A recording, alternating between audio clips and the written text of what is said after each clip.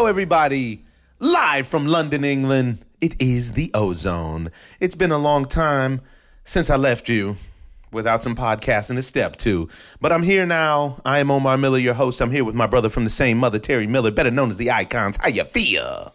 Feeling very good, especially after the lag. The lag was real. Oh, man. That jet lag, folks, it really wears you down. If you have the means, I suggest you fly private, because that's what I would like to do. But I don't have the means, so I'm on commercial planes just like you, and it wears me down. But we have a lot to cover. It's been a while since we've been on the mic. Since then, the Golden State Warriors are world champions. We all know about that. But what has happened in the NBA is a chain reaction to them becoming the champions and the super team they put together. And there's a lot of action, a lot of teams who decided they want to go get it. They're not just going to roll over. Yes, the reaction to the action, right? It's a reaction to the action, plus it's a reaction to the salary cap changing. Whoever the negotiators are for the NBA, I want them as my agents, because this is an incredible deal that they've struck. I think it's more than fair when you start thinking about the money, because it's a revenue share. We're going to get into that. We're going to actually cover something we kind of glossed over before, which is the baseball draft. The Major League Baseball draft happened. It was fantastic. The NBA draft happened, and you know, I think there were some surprises and some not so much. The Baseball All-Star Game is coming up, which means that we are a little bit deeper than halfway into the season. So we want to go over a synopsis of who's who and what's what in the world of Major League Baseball. We want to talk about NBA just literally breaking the bank. I can't get over those numbers. It's just I'm mind blown. I want to tell you a little bit about our experience at Wimbledon thus far, but we want to start off with a robbery, ladies and gentlemen. There was something that happened down under this past Saturday where Manny Pacquiao fought a pretty unknown to this point Jeff Horn, who was more than game to give him a go. And despite what I would say most people feel like Manny Pacquiao came through with the win on that fight, somehow or another the judges, two of which who were from the United States of America, saw the fight for young Jeff Horn. And I mean, there's not enough we can say about this. There's so many theories going around. And to me, I watched the fight. The guy seemed a lot bigger than Manny, like a lot bigger. Yeah, and it never seemed to stop Manny before. So, you know, Manny was up for the test. Yeah, I don't think that it stopped him per se, but I think that it put him in a position where he had a spot Manny Pacquiao was dealing with where he seemed surprised by the man's size. When he's fought bigger guys before, Clottey, Margarito, all these guys, it's like he knew they were bigger than him. It's like he showed up and didn't realize that Jeff Horn was bigger than him. So in the first round, he took a little punishment to try to find his range and whatnot. And then we saw him do what Manny Pacquiao does, which is show superior footwork, put on a semi-clinic about his hand speed is still outrageous, and his thump is pretty crazy too. I think one thing that gets lost on people now, because everybody wants to bring up his non-knockout streak, but I think one thing that gets lost is a lot of these guys are doing exactly what Danny Jacobs did against Triple G, which was smart, which is to come in way heavier the day of the fight than the night before. And we have an interesting clip too about Manny and his training and the whole song and dance. And what we're seeing is it's not a situation where I think Manny doesn't have the thump. I think that Manny doesn't necessarily commit to the thump, because he seems like at times he wants to box people. He likes to mix it up, which is when he does get hit, you see him smack his gloves together like he wakes up, like it's go time. But in this particular situation, Horn dropped some bombs. I felt like he dropped more elbows and headbutts than anything, though. What was your take on the fight? He was dirty off the top. I think you should always dedicate your time to the thump. What about the funk? The thump and the funk. But, you know, Horn came out. He was dirty off the top, right from the bell. He came out with elbows. He was, you know, the only thing that I didn't see him do a lot of dirty was the low blow. But other than that, he brought everything out of the book. He had the headlock. The headlock was working for him. I saw him drop the people's elbow. He did it all. Yeah, he did it all. You know, but I felt bad because the ref wasn't doing enough to take control of the fight. And you can't let a guy like him start a fight like that and finish a fight like that without deducting a point. or points. And there was like an infinite amount of warnings that went place, and it never actually resulted in a. I didn't feel like that. I felt like he warned him, but he was lightly seasoned. He was lightly warned on his, he was, come on, man, keep it up. He never really stopped and said, listen, if you do that again, I'm taking away a point. Right. Which would put that into a guy's head to say, hey, man, you know what? I need to make an adjustment because if I don't, he's taking away a point. And the other thing is that I feel like Jeff Horn, because that never happened, felt like he had rights. And he felt like he had civil rights, brother. We shall overcome. And the other thing that he did was he was super aggressive without his fist, if that makes any sense. He was very aggressive to lead with his head, which got him smacked around a lot. Right. It's got him hit a lot, He was very aggressive to lead with his elbows. He was very aggressive in the clinch. You could tell that he knew he was the bigger man. Yeah. And that seemed like a part of his game plan. It seemed like a big part of his game plan, and it seemed like Manny adjusted, but this seemed like a scenario where, once again, Manny was not the beneficiary of being a nice guy. He's in a camp nowadays where he stopped womanizing and stopped gambling and so on and so forth. And it seems like he's in a spot where the nice guys really do finish last. Yeah, definitely in boxing, because there's no reason for him to lose a fight like that. It wasn't acceptable. It was nothing right about it. It wasn't. They almost stopped the fight. Yeah, they almost stopped the fight. And they could have stopped the fight in that. Because it looked terrible. It looked really bad in that ninth round. And hold on a second. 117, 111, one of the judges had it? So basically what the judges are telling you, that it's time for Manny to pack his bags and go home. 9-3? There's just no way that you saw that fight 9-3. If you did, then you're not. You shouldn't be in the game anymore. But we've talked about this before. And it's discouraging for a lot of fighters. It's discouraging for a lot of guys. We got somebody who wants to call in and weigh in. Hold on a second. Champ Creed, live on the Ozone once again. How you feeling, my brother? Feeling good, feeling great. How are you, sir? Oh, man, I'm solid gold. I'm in bloody England, mate, feeling like a champion, yeah, in the home of where pugilist and prize boxing started, yeah? What's up, Creed? My plans don't win international on me, I see. Oh, yeah, had to do it. Yeah, what's up, Creed? Hey, T, what's going on, bro? You got it. Yeah, now check this out. We're knee-deep in this Pacquiao conversation, and T was just about to make a point about how basically the judges are telling Manny it's time for you to pack your bags and go home, because somehow or another they saw that fight 9-3 this weekend.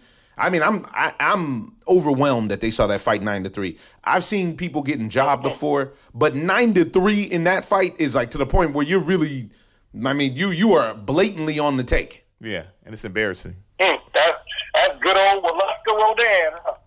Man, it's a dirty game, because what it does is decisions like that negate the momentum that boxing has gained in 2017. Boxing has done so well to make a comeback this year. We've had so many great fights. Thurman and Garcia, Brook and Spence, even wild stuff like Andre Durrell and the disqualification and his uncle coming in and knocking people out. You've had the ultimate with the big fellas in the glamour division of boxing, the heavyweights. You had Anthony Joshua beat up on Vladimir Klitschko. I mean, the sport has only taken one L really all year, which has been that Canelo Chavez sparring session. And now some nonsense like this comes up. I want to play you a clip, and I want you to hear what Freddie Roach had to say. And then we're all going to speak about what we feel about the decision and what it actually says about boxing. Maybe being a senator, maybe being a fighter, both is just maybe too much. We didn't have enough time in training camp. The beginning of training camp was not so well. The sparring was bad. He was too light. And then when I came in and went to General Santos, it was a lot easier because he only had one job. And being a job as a boxer is like more than enough, believe me. So I'm going to have a long talk with Manny and discuss this and see how he feels, and I'm going to give him my feelings on it too, because I'm a little bit in the middle right now, because he didn't fight badly or anything like that. He did well in some of the rounds and so forth, but he just wasn't consistent enough for what I want. It's unbelievable, It's unbelievable, because you look at a guy like Manny Pacquiao, who is one of the elite fighters the sport has ever seen, and still you have to practice and focus so much, even to beat somebody who isn't necessarily great. Right. Now, Creed, tell me what you thought about the fight. Okay, so now looking at the fight within itself, Manny Pacquiao on his worst day could beat Jeff Horn on his best. And although we didn't see the best Manny Pacquiao this past weekend, he still beat Jeff Horn, not being the best. 100%. So in terms of the fight itself, I think Manny Pacquiao won. But in terms of the politics surrounding it, like I always say to you guys, there's 10 ways to fix a fight. I happen to know 15. So, going into this fight, I already had my reservations about where it was placed, why it was placed, and most importantly, who's financing the fight. Because I'll ask you this. Had that fight taken place in Macau, in China, where Pacquiao has fought a couple of times, same fight, different location, do you think that the outcome would have been what it was the other day? Of course not. I mean, I think that fight takes place anywhere except for that young man's backyard, and that kid probably gets DQ'd. Yeah. And you know, it's like you said, we've had a great year in boxing. We've had maybe, one or two situations that have gone awry, but it wasn't so bad. A lot of people are complaining, but look, the ratings came in. 3.4 million people viewed. Wow. And then at its peak, which was the last quarter of the fight, 4.4 million views. Wow. So nice you look at it, big numbers. Basically 4.4 million people got set up for the rematch. Which will be on ESPN. pay-per-view. Exactly. Wow. So you got to look at it. You look at it for the fight, but then you look at it for what goes on behind the curtain. And basically, I'm not going to play with anyone's intelligence. The word came down. If Joe Horn goes the distance, Joe Horn wins. End of story. And that's what happened because Joe Horn, one, he was dirty, a lot of headlocks, a lot of. I saw some rabbit punches. I saw him headbutts that had Manny bleeding twice. And I want to talk about something else. Let's talk about salty Tim Bradley. Yeah. What in the hell is wrong with Tim Bradley? Timothy Bradley, who I have respect for as a fighter, decided, he got the gig to commentate this fight. The whole fight, he was giving Jeff Horn love, which is fine because there was plenty that Jeff Horn did do that was positive. He would throw an elbow, then he would catch Manny with the punch, then he would eat 5 of the heaviest punches that you've ever seen out of that 147 division. And Tim Bradley would only comment on the punches that Jeff Horn, landed. He never commented on him putting him in headlocks. He never commented on him being dirty. And it was just like he was so salty that he lost to Manny Pacquiao 3 times, if we're being honest. Right. And then he decided that he was going to put his own bias and his own spin on the scenario. This really, really bothered me. I didn't know if anybody else really, spoke on that. I know that Stephen A. put him on blast a little bit and he backtracked because he was on there talking about how, Jeff Horn, he had a valiant effort. Well, this game isn't about your effort. This game is about winning. Yeah. Mm-mm. And with Tim Bradley, once he said he was in Argentina, I was like, all right, Tim, I'm done with you for the night. You need to have several seats. In addition to, he said he was in Argentina on the telecast. Yeah, he said, it's tough down here in Argentina. Tim here in Australia. And then when he went to talk about Manny's punching power, he said, Manny has those Japans that keep knocking you out. Japans? Wait, are you saying hands? Or are you confused with his ethnic heritage? And then see, now, you know what, though? Now, this is interesting because what I truly believe is that Jeff Horn, you saw those photos of Jeff Horn with the ice on his head with the concussion after the fight, and Manny chilling with his wife, Jinky, posed it after the fight. I tell you the truth, I think that Jeff Horn is going to have that same thing that happens to just about everybody that fights Manny Pacquiao or Triple G over the last 10 years, which is the after effect, which is like an aftershock, where your body, it takes so much out of you when you fight these guys that have the heavy hands that it takes you either a long time to heal or you never heal, so that when you think that you were in Argentina, you're actually in Australia. And listen, I'll give Jack Horn, Jimmy Joe Horn. Let me tell you something. Jack Horn didn't win this weekend either. Yeah, that boy can take an ass whooping because he was getting lit up. Man, he got lit up. Solid shots. the ref extended the courtesy and said, "Hey, I'm here to protect you. If you don't come out and show me something, I'm going to have no choice." And I will say that a fighter of lesser grit maybe would have folded at that point, but I give him credit. He stood there and was the best-looking punching bag North America has seen in a while, that Argentina has seen in a while, that the whole damn world has seen in a while. Don't worry. For that, I got to give him credit. There's another one coming, and it's coming in August. His name is Conor McGregor, and he's another one that's going to be a punching bag. Unfortunately, I don't know why he wants to do that. Man, I do know why he wants to do that to himself. He's trying to get his cheese, and I'm not mad at him for getting his cheese, to be honest. But will he be alive to spend it? I don't know. How healthy will he be? Because it might have to go to his kids. Because this is that one's just a straight debacle as far as the fight goes. But this one, there's so many elements to this. Even afterwards, all right, you know what? I'm going to play you another portion of that interview with Freddie Roach. And you guys tell me what this makes you feel like. Honestly, there's a lot of people very, very unhappy about this decision, both in the Philippines and back in America. Yeah, but, overall, I thought it was a good fight. I think Horn fought very well. He's a little bit rougher than I thought he was, maybe a little bit more physical than I thought he was. And I think, like, every time you come out of a clinch and a headlock, something's wrong there, but I don't know if the referee couldn't control that or what it was. But, I thought it was a pretty close fight, though. I thought Manny had a real good round in the ninth. I thought it was maybe a 2-point round. And I just told Manny, give me one more of them and the fight's over and it's done. But he just couldn't do it.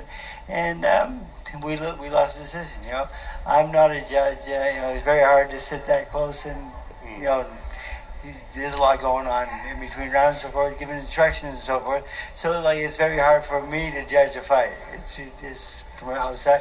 But the thing is, I hear there's a lot of people think it's controversy, think Manny won and so forth, but it went the other way, and we have to live with that. And will we have a rematch? Maybe. I hope so.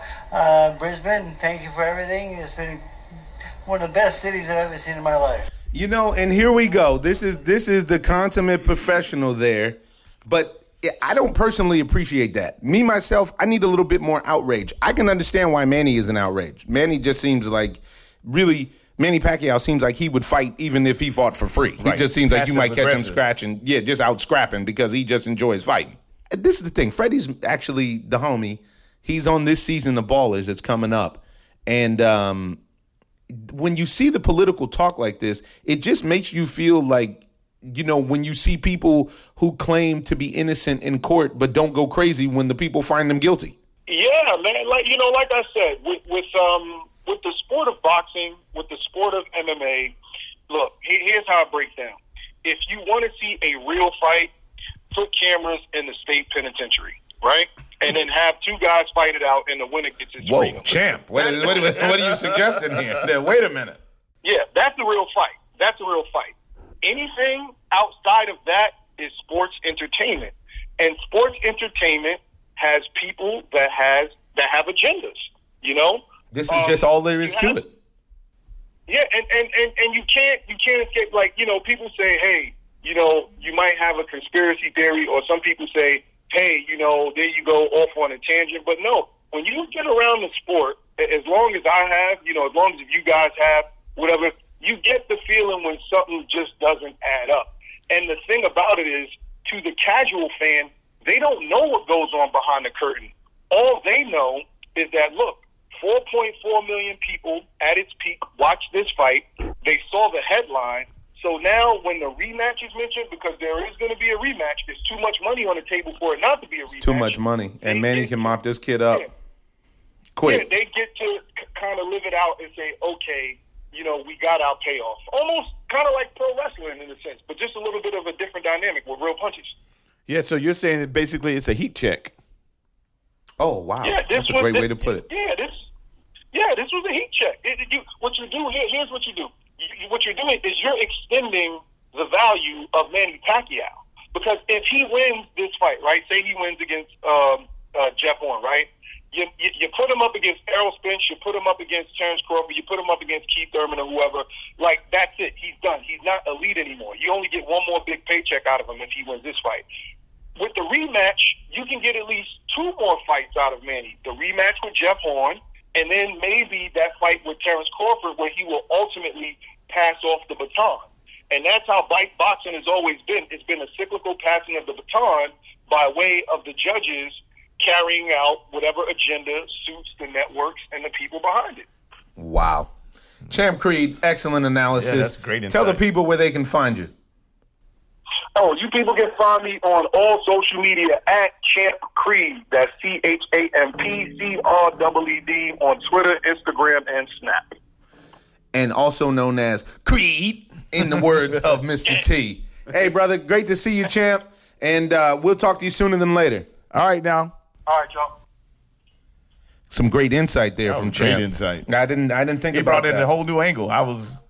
He set me straight. He did. And we got somebody else. We got another professional who wants to be involved in setting you straight. I mean, the lines are lighting up, folks. People heard we're on the mic, and they want to get their 2 cents in. Hold on 1 second. Let's see who it is and see how it feel. Who's on the line, ladies and gentlemen, is one-time middleweight champion Anthony Durrell. Family in the Ozone. What's up, man?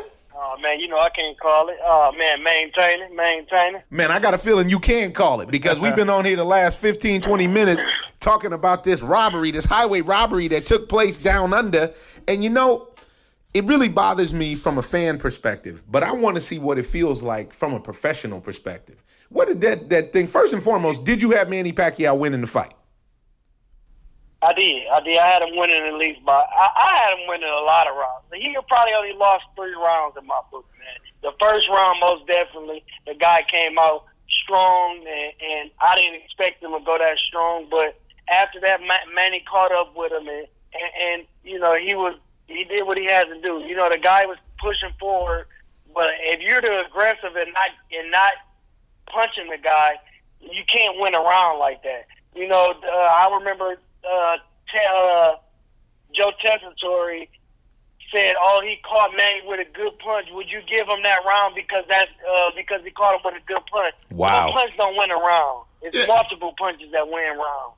And Manny was hitting him with punches and bunches. Exactly. It was combinations and punches and bunches. He hit that man hard and a lot. Exactly. After the fight, you got to see the effect of it. At the end of the day, all you got to do is look at their faces. Look at the other guy and look at Manny Pacquiao. You can't see really a mark on him but the ones that he headbutted him with. Right. You know what? After the fight, that just topped the cake for me because me as a boxer, and then when I seen, and I'm going, as a boxer, when I seen, I'm going as a sports person. When I seen Steph Curry get $201 million, Blake get $173 million, and that happened, you know what it made me feel like I need to do? Honestly, this is coming from the bottom of my heart. This is how I feel. I wanted to retire, right? I want to retire. Like, probably after my next fight, I wanted to retire. That's what I was thinking because it's like, these guys get this much money, and I'm risking my life in there. And I don't even know if I'm going to win after seeing what happened with Pacquiao. You know what I'm saying? Why can't we get paid like the other people get paid, risking our life to do it? But on the other end, with the judges, they're not even scoring it right. They never boxed in their life. They've never been in the ring. They never did anything, and they're just sitting there with a. We're keeping their hands in debt. They got our destiny in their hands, basically. Yeah, and even deeper than that, they're not being held accountable. They're exactly. not. They make decisions and nobody can question them or ask them anything or why you had this decision. How did you come up with that score? They don't have to do anything. They just go back into the room and disappear into the audience, and nobody ever says anything to them. Exactly, and that's the truth, and there should be some consequences behind it.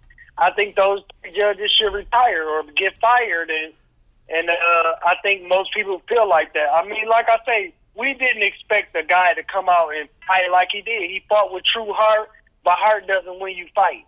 Exactly. You got to go out there and fight to win a fight. He came out there with a lot of heart and did what he had to do to stay in the fight because he was going in the ninth round to stop at any moment. But he let him go on, and it's good because he came back and referee that he could still fight. But He didn't win the fight. Nah, he didn't win the fight, and for some reason, everybody's giving him credit for effort. Yeah. And I don't know when that started. This is not Little League. Everybody's giving him credit for, it's like, for trying hard. And for basically everybody's giving him credit for surprising all of us that he even lasted 12 rounds. Right. Exactly. And people saying, but you can't say that because he's a tough guy, and we've seen that in the 9th round. You can't say that he survived. I mean, the guy fight. That's like me if I had 16 fights getting there with Manny Pacquiao, but I had the same amateur experience that I had. He's not supposed to stop me. I'm supposed to still go on and on. Maybe he's supposed to win, but he's not supposed to stop me. And I think that's what some people got it wrong at. Like, he's not supposed to be in there with Manny because Manny is his. But Manny is another human being, man. Absolutely. Manny's And I another think human being like everybody else. And I think the issue is we just had another caller call in that has been a promoter and been around the fight game. He was talking about how dirty it was, and he brought up a great point because Terry and I were talking about how basically they were telling Manny Pacquiao to pack his bags and go home because the game was done with him and they didn't appreciate him.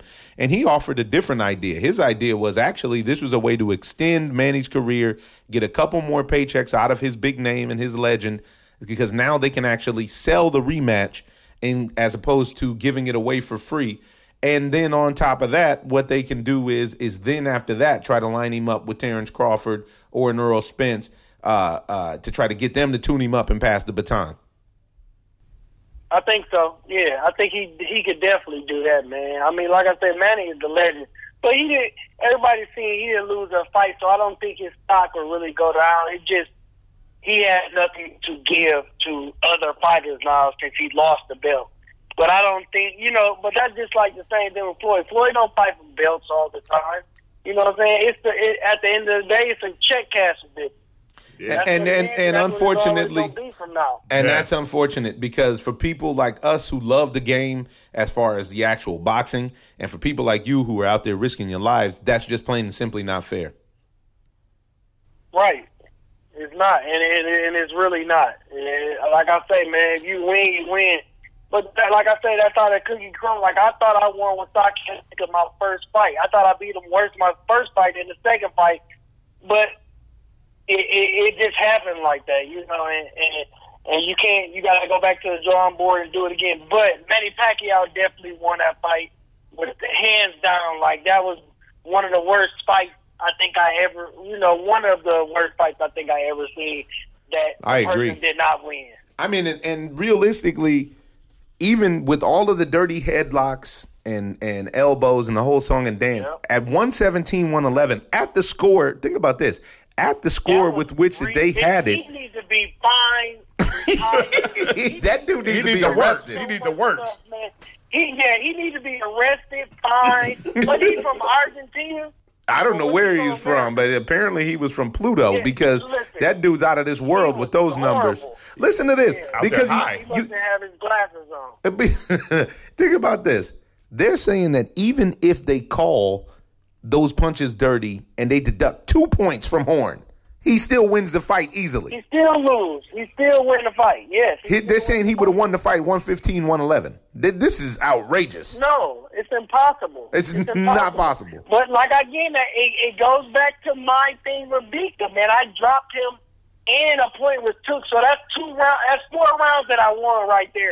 So you telling me I didn't win 3 more? I mean, no more rounds. Really, kind of no more rounds in the fight. It was a draw, but still, like, so I had 2 more rounds as a draw.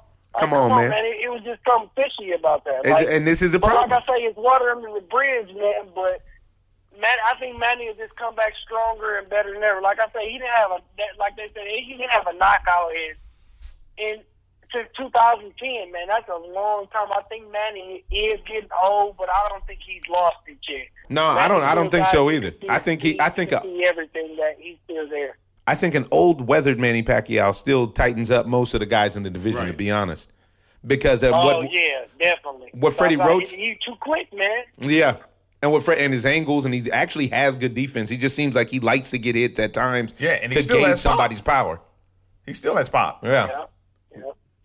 All right, AD, we appreciate you, man. Now tell me this. Did your fight shape up? Because I'm trying to buy a ticket to Michigan to come see you fight, brother. What's happening? Okay, listen. now we're trying to get it in Flint. Oh, nice. Oh, wow. We're trying to do something better for Flint. We are. If we get it in Flint, it'll be on the 8th. More than likely, we're going to get it there, man. I mean, of course, he don't want to come over here. He's all this hoo-ha blobbing now. And I want to get it in my backyard, but I want a purse bid. I mean, if you wanted to get it where you wanted it, you should have won a purse bid. That's how I figure. But Flint, Michigan, more than likely, that's the destination. August 8th or September 8th? September 8th. September 8th. All right, brother, but we're going to have to hop a plane and come see you. Thank you for your contribution, AD. Yeah, You are appreciate it. family. You always welcome on the Ozone. Guys. All right, now I'll see you later, AD. Thank you, guys. Appreciate it. Uh-huh. All right, go. Man, it's passion going on around here. You know why? Because people love the sport. Just like we love it, except for like in the situation with Anthony. Come on, man. This guy's life is a danger. Exactly. You saw the same thing with Gabe Rosado. If you go to ES News, shout out to Ellie Seckback. He was watching the fight with Gabe Rosado, apparently, and he asked him after the fight, and because Gabe got joshed earlier this year here in the UK, and he said, man, for them to do that to the legend, man, this is like, it's discouraging. You can hear the pain in AD's voice when he's talking about Anthony's talking about Pacquiao getting served up. Yeah, it's just discouraging for them once you dedicate all this time and passion, and then you don't get rewarded for it. There's no reward in going into a fight. You put out your heart out there. You're literally putting blood, sweat, and tears out there on the mat, and then there's no reward. You get a check, but that at this point, at that level, you're not just fighting for a check. You don't get to that level, I don't think, when you're only fighting for the check. Right, you can't get to that level. Because somebody's hungry, and it means more than a check. And they'll walk right through you. That's it. But the reward you can get is with the 5-4 Club. Ladies and gentlemen, did you know that for only $65 a month, you can get a box of clothes specifically tailored to your lifestyle and your taste buds and your waist size every single month that's worth more than $150? Well, to find out and to cash in there, you go to 54club.com. Use promo code Omar. Make your summer better. 5-4 Club. Life meets style. Gonna move on. I mean, let's back up the Brinks truck here because the NBA is breaking the bank. And I don't even think they're getting started yet. I mean, they ain't finished because the king ain't got his yet. Right. There's been so much dough that's been passed around. I mean, you're talking about Steph Curry. Guys are getting baseball money now almost because they still – a guy like Clayton Kershaw plays 35 games or 40 games and still, picks up his 30-something million a season. But you're talking about a guy getting 40-some-odd million for hoops, and I don't think it's enough. I'm with LeBron James on this one. Revenue share. It's a revenue share, and the revenue share situation is legit. If you're going to do the revenue share, then you have to make sure that it's legit, and I believe that the CBA lawyers understand that, the players understand that, and this is all relative, folks. A lot of people always want to mention, oh, well, geez, you don't think they get paid enough already? It's not about that. It's not about that. Well, because they chose their profession and you choose your profession. That's it. And also, I'm coming to watch them play, not the owners. And then for some reason, fans feel like they own the players after the fact, and that's where the money comes in. That's the difference, because when they're walking down the street or when you're upset with a guy because he didn't hit a shot or he didn't hit a ball or he didn't throw something the right way, and you feel like you still have something to say, he deserves that extra piece of cheese that he's going to get. Well, but he just deserves it because everybody's tuning in for him. Let's see what Next Victim has to say about it. What up? What up? What up? Next Victim, live in the Ozone. What up with it? What up, first? Man, we just talking about how they just backed up the Brinks truck in the NBA. I'm devastated. Man. I mean, and I'm not You mad. know what? I was going back and forth with it. I was Really? all angry about it, but then I'm like, hey, is the NBA this worldwide and the marketing is this great where cats can get $200 million? But explain it to me. Why were you mad at any point? Nobody's buying a ticket to go see Jacob Laus, or what, I can't remember what the guy's name is that owns the Golden State Warriors. I'm not buying a ticket to go see him. I'm not watching on the weekends Nobody's to going watch to watch him. the refs? Nobody's watching the refs. I'm going to watch Steph shoot the ball from half court. And for that, the revenue share that they negotiated was phenomenal. I saw a meme on Twitter that was just plain and simply mind-blowing. It showed all of the quarterbacks in the NFL, and then it showed Blake Griffin, Steph Curry, and I think Kevin Durant. or maybe even Mike Conley. And their contracts are collectively more than everybody in the NFL. Wow. Now, this is groundbreaking on so many different levels, in my opinion. Because, they're putting the pressure on other sports. We just had a former world champion in Anthony Durrell on talking about the Pacquiao robbery, and he was talking about how the boxers need more money, because especially in light of you potentially giving your all, and then you give your all, and then it's not enough. So, and that can be career ending when you give your all and it's not enough. It can be life ending. It can be life ending out there in the boxing arena. And now you're looking at it, and the only people who aren't mad, there's three professional athletes who aren't mad when they see this. Baseball players, soccer players, and Formula One drivers. None of them are upset because they're all like, oh, it's about time they got paid. I can't believe they worked for so little. Football hopefully is next. We'll see. I don't believe it. I think that the owners of football, I really believe that the owners of football, they got crazy juice. Not only do they have crazy juice, I think the other thing that they have is an attitude of non-inclusion. I think there's a good old boy network that's just pretty much, we can just say it's pretty much racist in for the most part. Yeah. There's an owner-slave mentality that actually just includes money, so it's not an all-out slave thing. Yeah, it's a plantation style. That's the word I'm looking for, brother. Fight the power. It's plantation. I believe, with basketball, everyone can play basketball. It's worldwide. With football, it clashes with other countries and other nations, with soccer being football. Right. So, and also with genetics. Yeah. You need to be a giant and a freak of nature, or a freak of nature to play. I think he went 3 for 5 yesterday in the Brewers game to play in the NFL. In basketball, you can actually dream, and you can dream of being like Mike. Just no matter how short or tall, fat, skinny, whatever that you are, you can find a level to play on. All sizes are getting paid. All sizes are getting paid.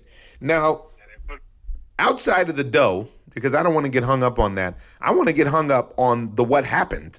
Can CP3, Terry finally got his wish. The Clippers are finally blowing up the team. And he all he wants to say is he told us so. That's all he wants to say next. Told you, dude. That's it. He's going to say it no matter what. But CP3 is he's nasty too. Okay, now why do you think CP3 is nasty? And I'm going to tell you how I feel about it. Go. Give me 1 minute on CP3. Because he's trying to form or trying to go to a better situation to get a super team. I don't believe there's no such thing as a super team. You get on the court, you play the game the right way, you beat the so-called super team. It's a mindset. You have to want to do it. You have to believe that you can do it. CP3 is nasty because just like KD, he goes to another team that beat him when he was up 3-1. You can't go to another team that beats you no matter what. He surrendered. If he would have went to somewhere like San Antonio with Pop, okay, I can be mad at CP3 if he goes to somewhere where he knows he has a better chance to win. With Pop in San Antonio Spurs, he could, sub in and sub out with Tony Parker would have been a great fit. He goes with Mike, no defense, and Tony, and never won in the NBA. So it's like, okay, you just chalking it up. You're surrendering. You okay with just getting paid and being third, fourth, and going to be like Charles Barkley. You never won a ship. What are you talking about? D'Antoni's a winner. He won the Coach of the Year, right? Are you okay with that, Icon? Are you okay with it?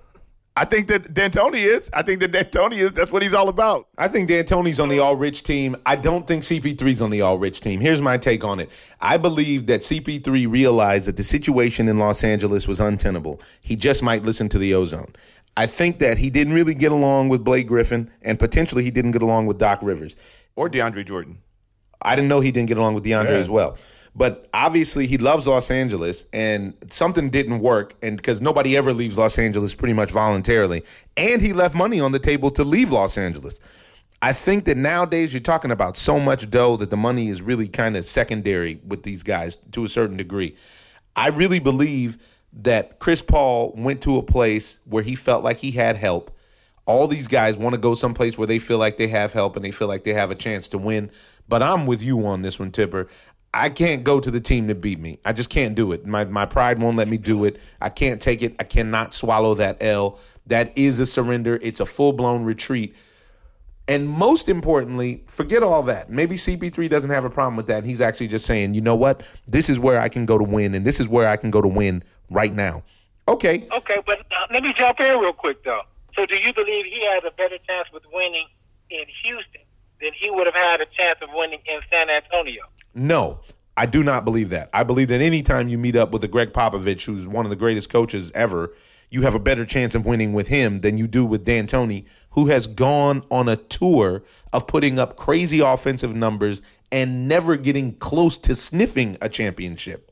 This guy, that's the part that gets me mad. He's a perennial loser. But he puts on a great show. Kind of goes back to the Manny Pacquiao conversation. Right. You know, we just had a caller call in and he said, you want to see a real fight, put cameras up in a prison and put the fight prize to be guys getting out of jail and getting their freedom. If other than that, everything else is sports entertainment. And unfortunately, D'Antoni has packaged a style of sports entertainment that is, you know, flashy, glitzy. It gets guys stupid numbers. I mean, crazy numbers, because James Harden numbers this year were absurd. But they never win. Fantasy NBA stat. Right. Everyone is okay with that. And well, now I'm not going to say everyone, but folks are okay with that. The owners are okay with that. Yeah, because it puts butts in the seats. It puts butts in the seats, and it sells jerseys, and it sells popcorn.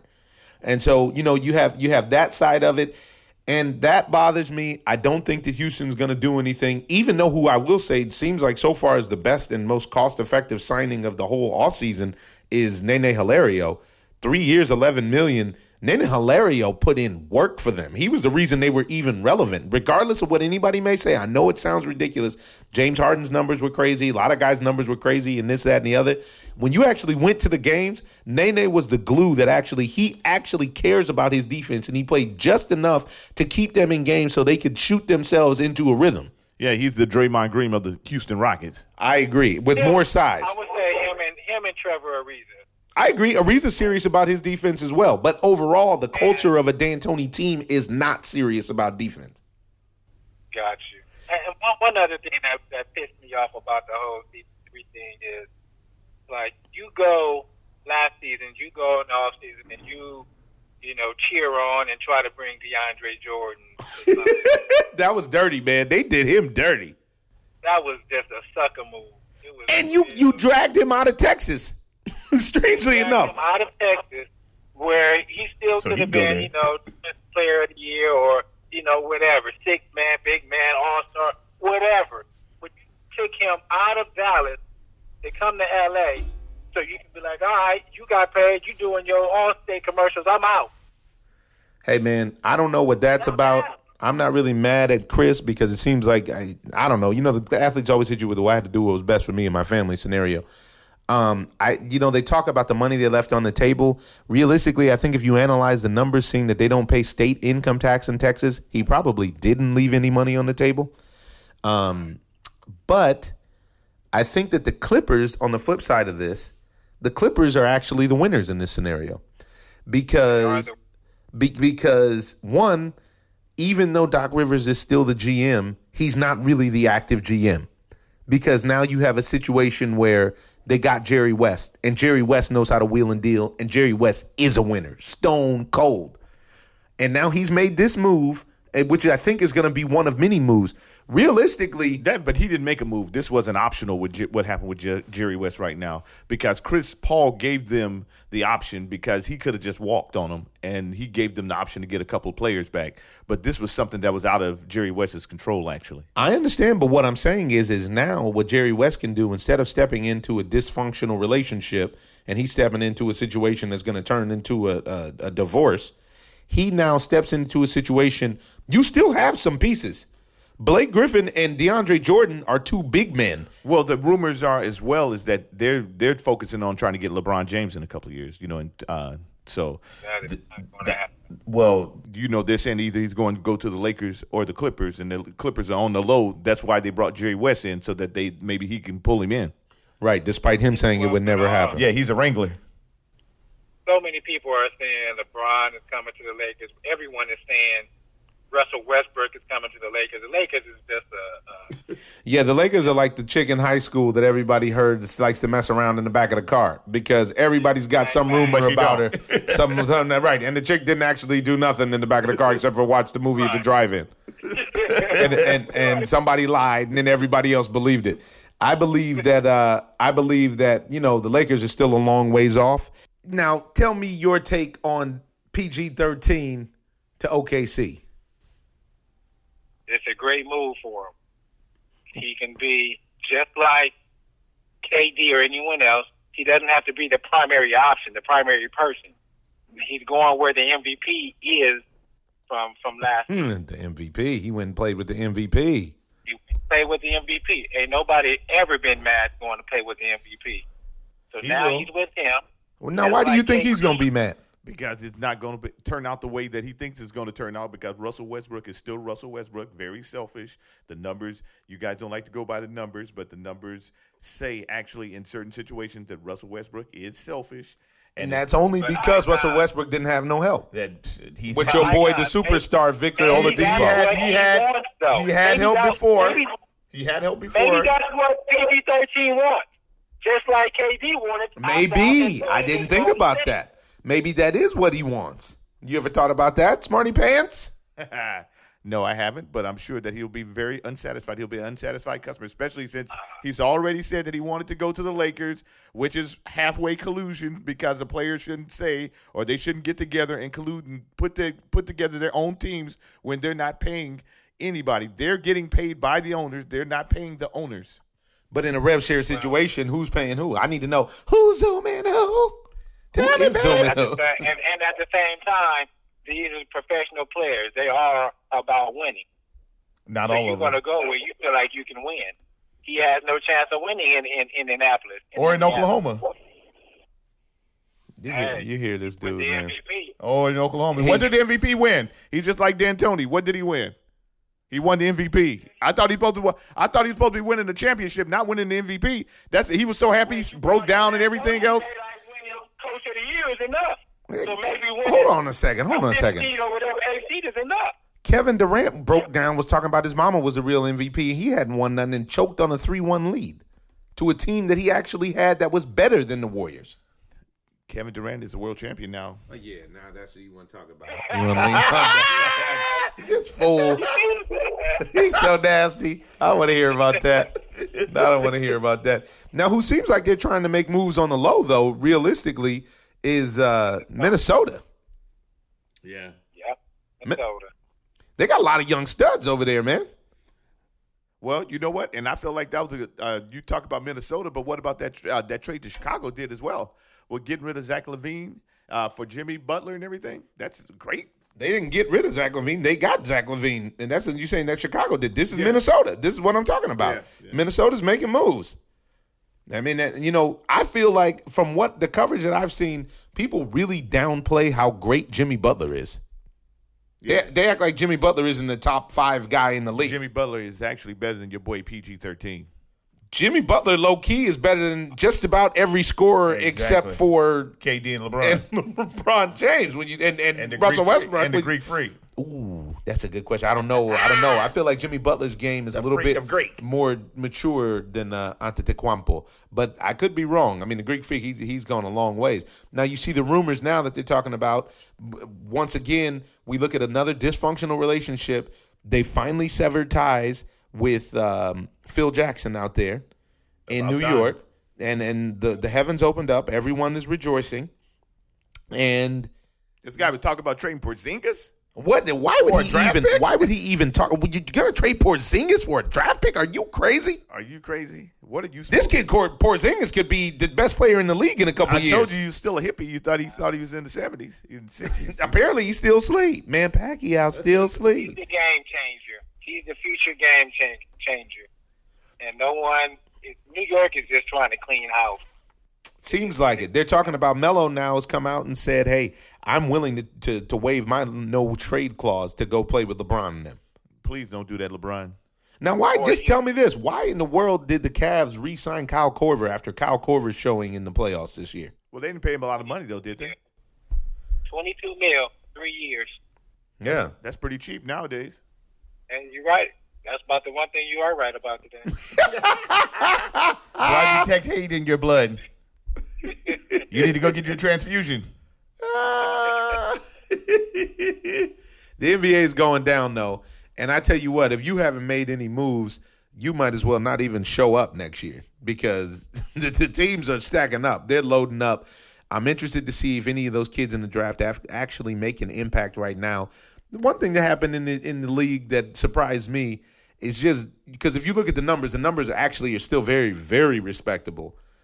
Is Dwight Howard getting traded and nobody even talking about it like he's totally irrelevant? For a can of tuna? He got traded for me, actually, to come do the podcast. Yeah, you know what? He's fallen off. He's fallen off a little bit. You know, every year I don't even think that he can get in, 30, 40 games a year. But when he plays, his numbers are still stupid. Numbers are okay. His numbers aren't crazy. Huh? Decent, but I think the game just continued to go without him, like just to mature. He didn't make himself no better. He didn't improve in any aspect of the game.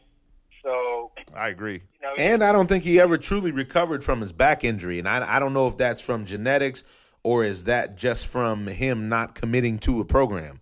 I mean, there's a narrative that's kind of getting floated around that he's not really interested in the game as much as he could be. That's he has a lot of extracurricular stuff.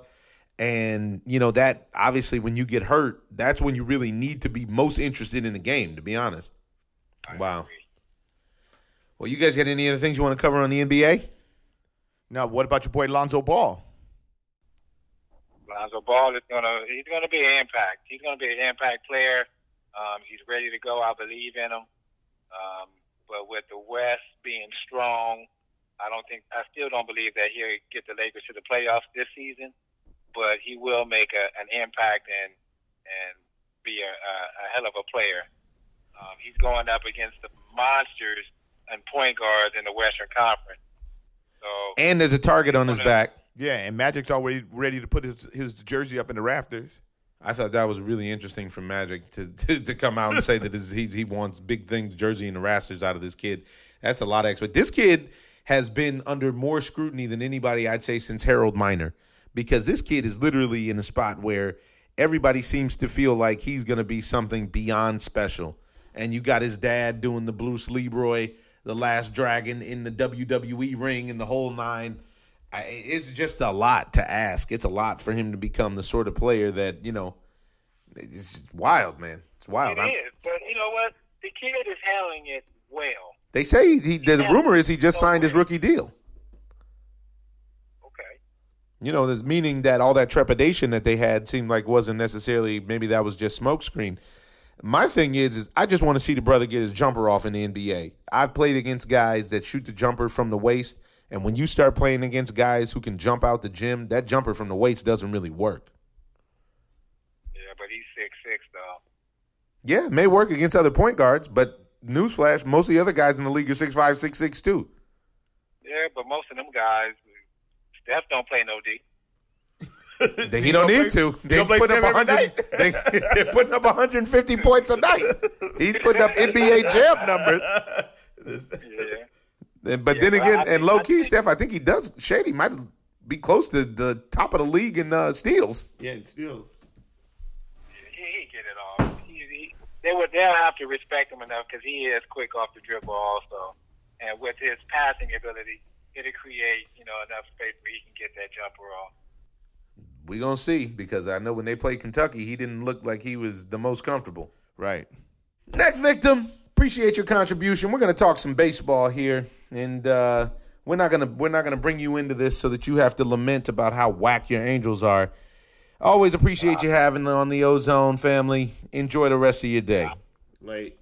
Next victim out. Top-notch analysis going down, ladies and gentlemen. We got some more top-notch analysis going down because it's time to talk about our favorite sport, the sport we love, Major League Baseball. Baseball. Wow. and it's been very, very good to me.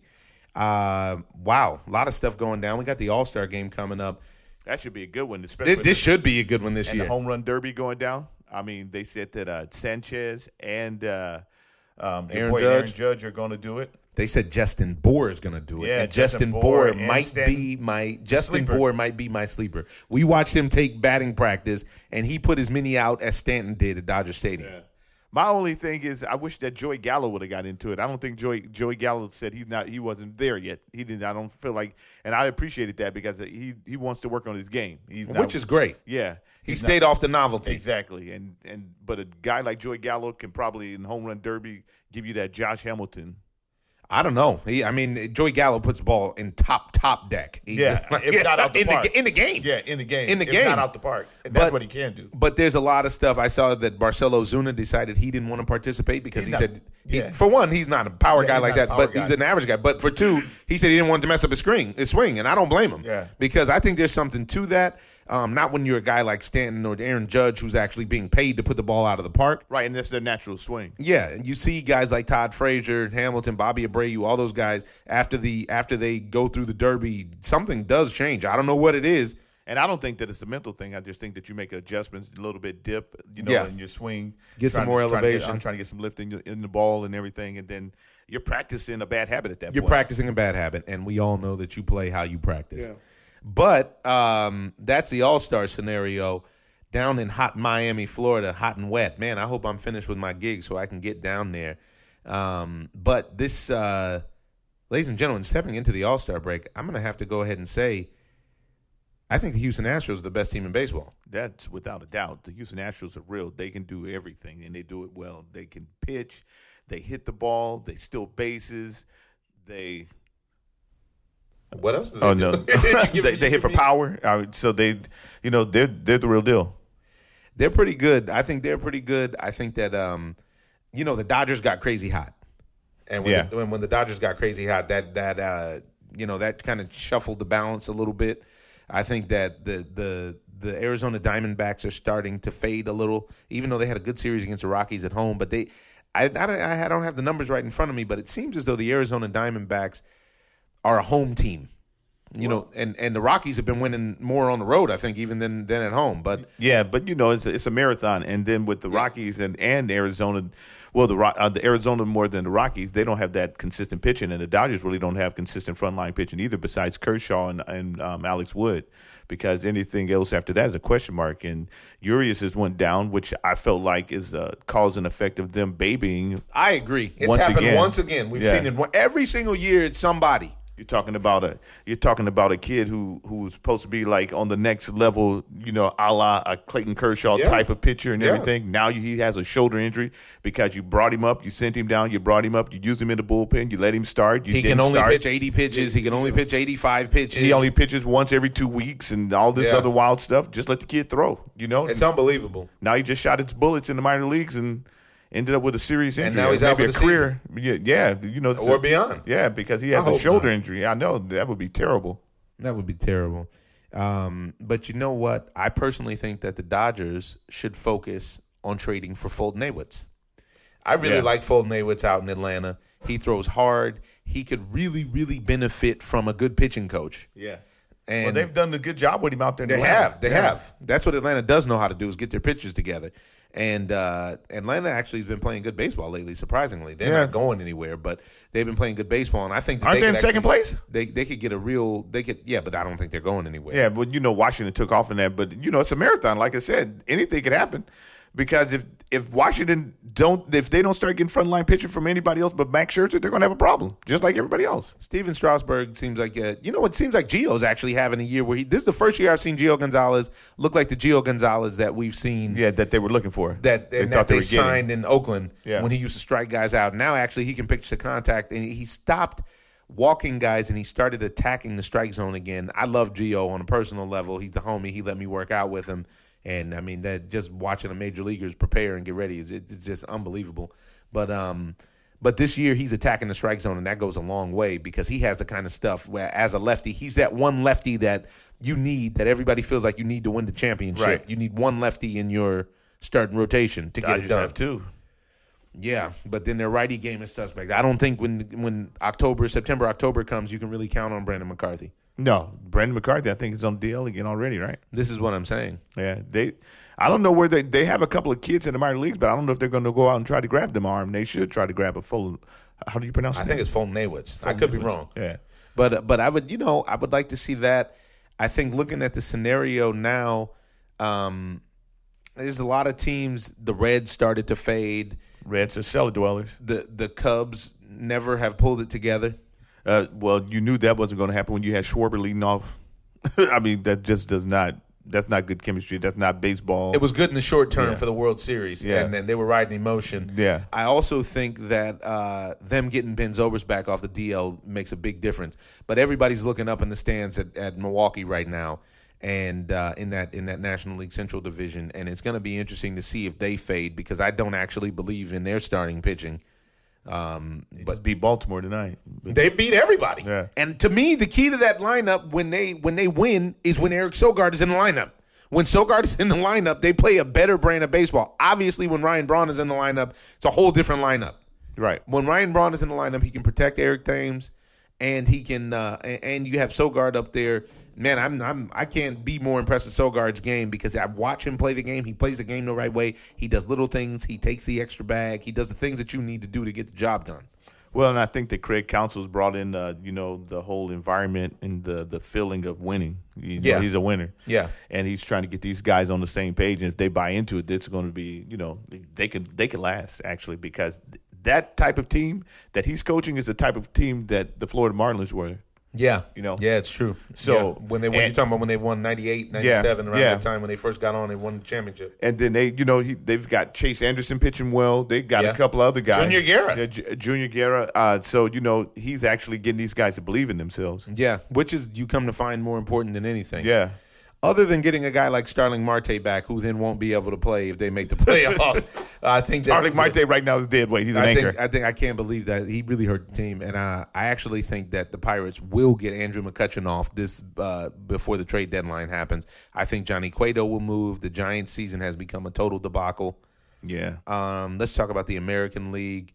In the American League, the Angels aren't making any noise. They're doing all right. Start from the West. Yeah, but they got some of those young pitchers actually who are pitching well. Yeah, but you're talking about that. You're in the division with the Astros. I mean, that's tough.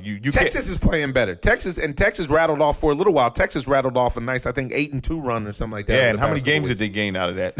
Not much. Yeah, not much. That Houston team is serious. The Yankees came to town. They handled the Astros handled the Yankees. I mean, what's wrong with Deline Betances? You know what? At first, I felt like he wasn't getting the pitch enough because I know that there was a lot of situations when he was the closer when Chapman went down that he wasn't getting the close, or getting the pitch. But now it just looks like a lack of focus. I don't know what if he's mentally scarred by what they said about him in arbitration. You don't know what's going on with him. But I know that when you see the real Deline, he's very, very hard to hit. He's almost impossible to hit. But you're seeing him and Chapman getting jumped on. The other night, the Astros came back on them, and it seemed like it broke the Yankee spirit to a certain degree. The Yankees have been fighting that injury bug that hits everybody, but it seems to have hit the Yankees particularly hard. And, I mean, that was just tragic what happened to that kid they brought up. Yeah. Unbelievable. The kid that tears his patellar tendon going after a ball in the bottom of the first. He hadn't even gotten a major league at bat yet. Yeah, didn't even get a hack. That's unbelievable. Didn't even get him one. I need a hack. At least one. At least let me come out of my shoes. First pitch. I'm losing it. And you could see it was just over effort. The kid he was just wanted to make a play so bad. Wanted to be an impact, Yeah, and they got him. And that's another situation where they brought him up to help spell some other people who were on the DL. And now everybody's in the same spot. I think that the Boston Red Sox seem like they're catching steam, and Mookie Betts is putting up silly video game numbers. Yeah, and Mookie Betts, he's the best player in baseball to me personally. Really? Yeah, I don't see anybody. Mike Trout, the numbers. His team goes somewhere. Mike Trout's teams, they don't really go anywhere. Mookie Betts is actually a 5-tool player. Mike Trout is a 4-tool player, but he's not a fiver. And Mookie Betts is a complete and total game changer because you can move him around all over that lineup. I think that you can put him in the 9-hole and he'll put up crazy numbers. Oh, he's not about the protection. Yeah. I don't think that you can necessarily bash Mike Trout. It's like I'm not bashing him, but I'm just but saying his teams don't go anywhere. they don't. Mookie Betts has been the man for 1 year, so his team No, went Mookie Betts somewhere, has been the team. I've been the man for about 2 or 3 years. and they haven't gone anywhere. They haven't went to the playoffs. No, they've gone to the playoffs, but they don't win anything. Mike Trout hasn't been to the playoffs. I don't know. He's been to the playoffs. He just didn't go to the playoffs the past couple of years. So When did Mike Trout go? when the Royals won the World Series, or actually when the Royals lost to the Giants in the World Series. You remember they were the best team in baseball that year, and they then took that time off. And then that's what Mike Scioscia Rubbed Mike the wrong way. He did the right thing, and he spoke out about them changing the rules, Right. And they tightened it up some. It still isn't tightened like it should be, but yeah, I think. But I mean, hey, you can't go wrong saying Mookie Betts is the best player in baseball. He's legit. He's always a threat. He's a threat with his legs. If you hit him and put him on base, he's a threat in the outfield because he's got great defense. He can go deep at any given time. Got a hose. Doesn't need protection in the lineup per se. I still like the Red Sox in the East. Yeah, the Red Sox in the East, definitely. Especially Tampa Bay's been playing good baseball, strangely enough. Yeah, Toronto's terrible. They're like the Giants of the American League. I don't know what happened to their offense. I know they lost Edwin Encarnacion, but That's what happened. You know exactly what happened to their offense. He's the guy that made them throw fastballs to Joey Bats. He's the guy that they could sandwich and hide Troy Tulowitzki, who's lost some prowess offensively, still a stud. Josh Donaldson can't stay healthy. And Josh Donaldson is the guy, another candidate for best player in the game when he's actually playing on all cylinders. Just can't stay healthy. But he can't stay healthy right now. And he's For a last victim year. of playing hard. He's a victim of playing hard. He And plays playing the on right turf. way. Yeah, he plays the game the right way, too. Yeah, giving him, I think, a little bit of that King Griffey. Yeah. Well, we're out here filming a show for the Tennis Channel, folks. It's called Advantage Omar. If you haven't seen it, go check it out. It's online at tennischannel.com. You can go to my Facebook page or the Icons Facebook page or the Ozone Podcast Facebook page, and you can catch the clips. And so we're out here in London, and we just went to Wimbledon today and watched some interesting tennis. It was pretty awesome. And there's a candidate for Shot of the Year from young Dustin Brown. Did you get to see it? Yeah, that was crazy. Man, that was crazy. I think the next couple of days are going to be really telling because there's a lot of unseeded or low-seeded players in the men's side who actually got big draws, and they got to play some big dudes. Coming up Wednesday, Dustin Brown plays Andy Murray. Yeah, and there were upsets today, too, right? Wawrinka lost. Stan lost today? Breaking news. Oh, I didn't even know that. Oh, c'est pas vrai, hein? Stan a perdu. Wow, Stan lost. I didn't know that. Who'd he lose to? Let's see. Wow. See that? I mean, sometimes they give it to me on the Ozone, and I'm the sports guy. I missed that on the board. I was busy watching Donald Young come out and pull out a win, and then now he's playing Nadal. Unbelievable. Lost to Daniel Medvedev. Ran into Dmitry Gregov, he was really cool to see. And ran into John Isner. We got some Americans on the tour now that are trying to make some noise. Right. And one of the things that really, really upsets me about tennis, I'm not upset about tennis, but they don't get credit for being good athletes. And those guys are really good athletes. Hey, man, these guys, you watch guys like Dustin Brown, Donald Young, your man Rafael Nadal. You watch them go run balls down and stuff. You see these guys, and especially when you meet them and you see their body composition, these guys can play any sport. Yeah. They just don't get the credit, much like nobody ever talks about them being some of the best athletes in the Right. world. I mean, they're never in that conversation ever. That's a good point. Wow. All right, folks. We had that tragedy that took place with Venus Williams. They said that she was found guilty as the person who was the cause of the accident that killed the 78-year-old man. And it's been the number one topic of conversation around everything around the tennis tour. And there's a lot more to cover. Not that man's life isn't worth covering, and it's an unfortunate event. I don't really have anything to add to the situation because I don't know anything else besides what was in the on the headlines or in the papers.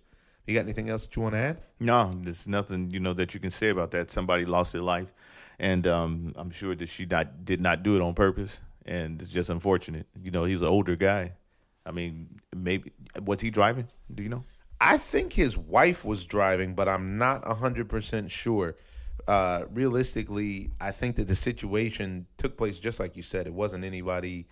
I don't think it was any sort of drunk driving or reckless driving that took place, but it did take place, and someone lost their life, which means that several other people, by chain reaction, are affected. Affected, and it's just unfortunate when you see a situation like that, and this is what Anthony Durrell was talking about earlier. Whether you're talking about Pacquiao or anybody else, these people are people, and we can put them on the pedestal because they make a bunch of money and so on and so forth. But ultimately, at the end of the day, they're people, and they have faults, and they're people, and you have to be in a position where you have understanding. Unfortunately, like we said, it's a really dark place that hopefully she can pull out of, and then more importantly, I think that the family of that man who lost his life can pull out of.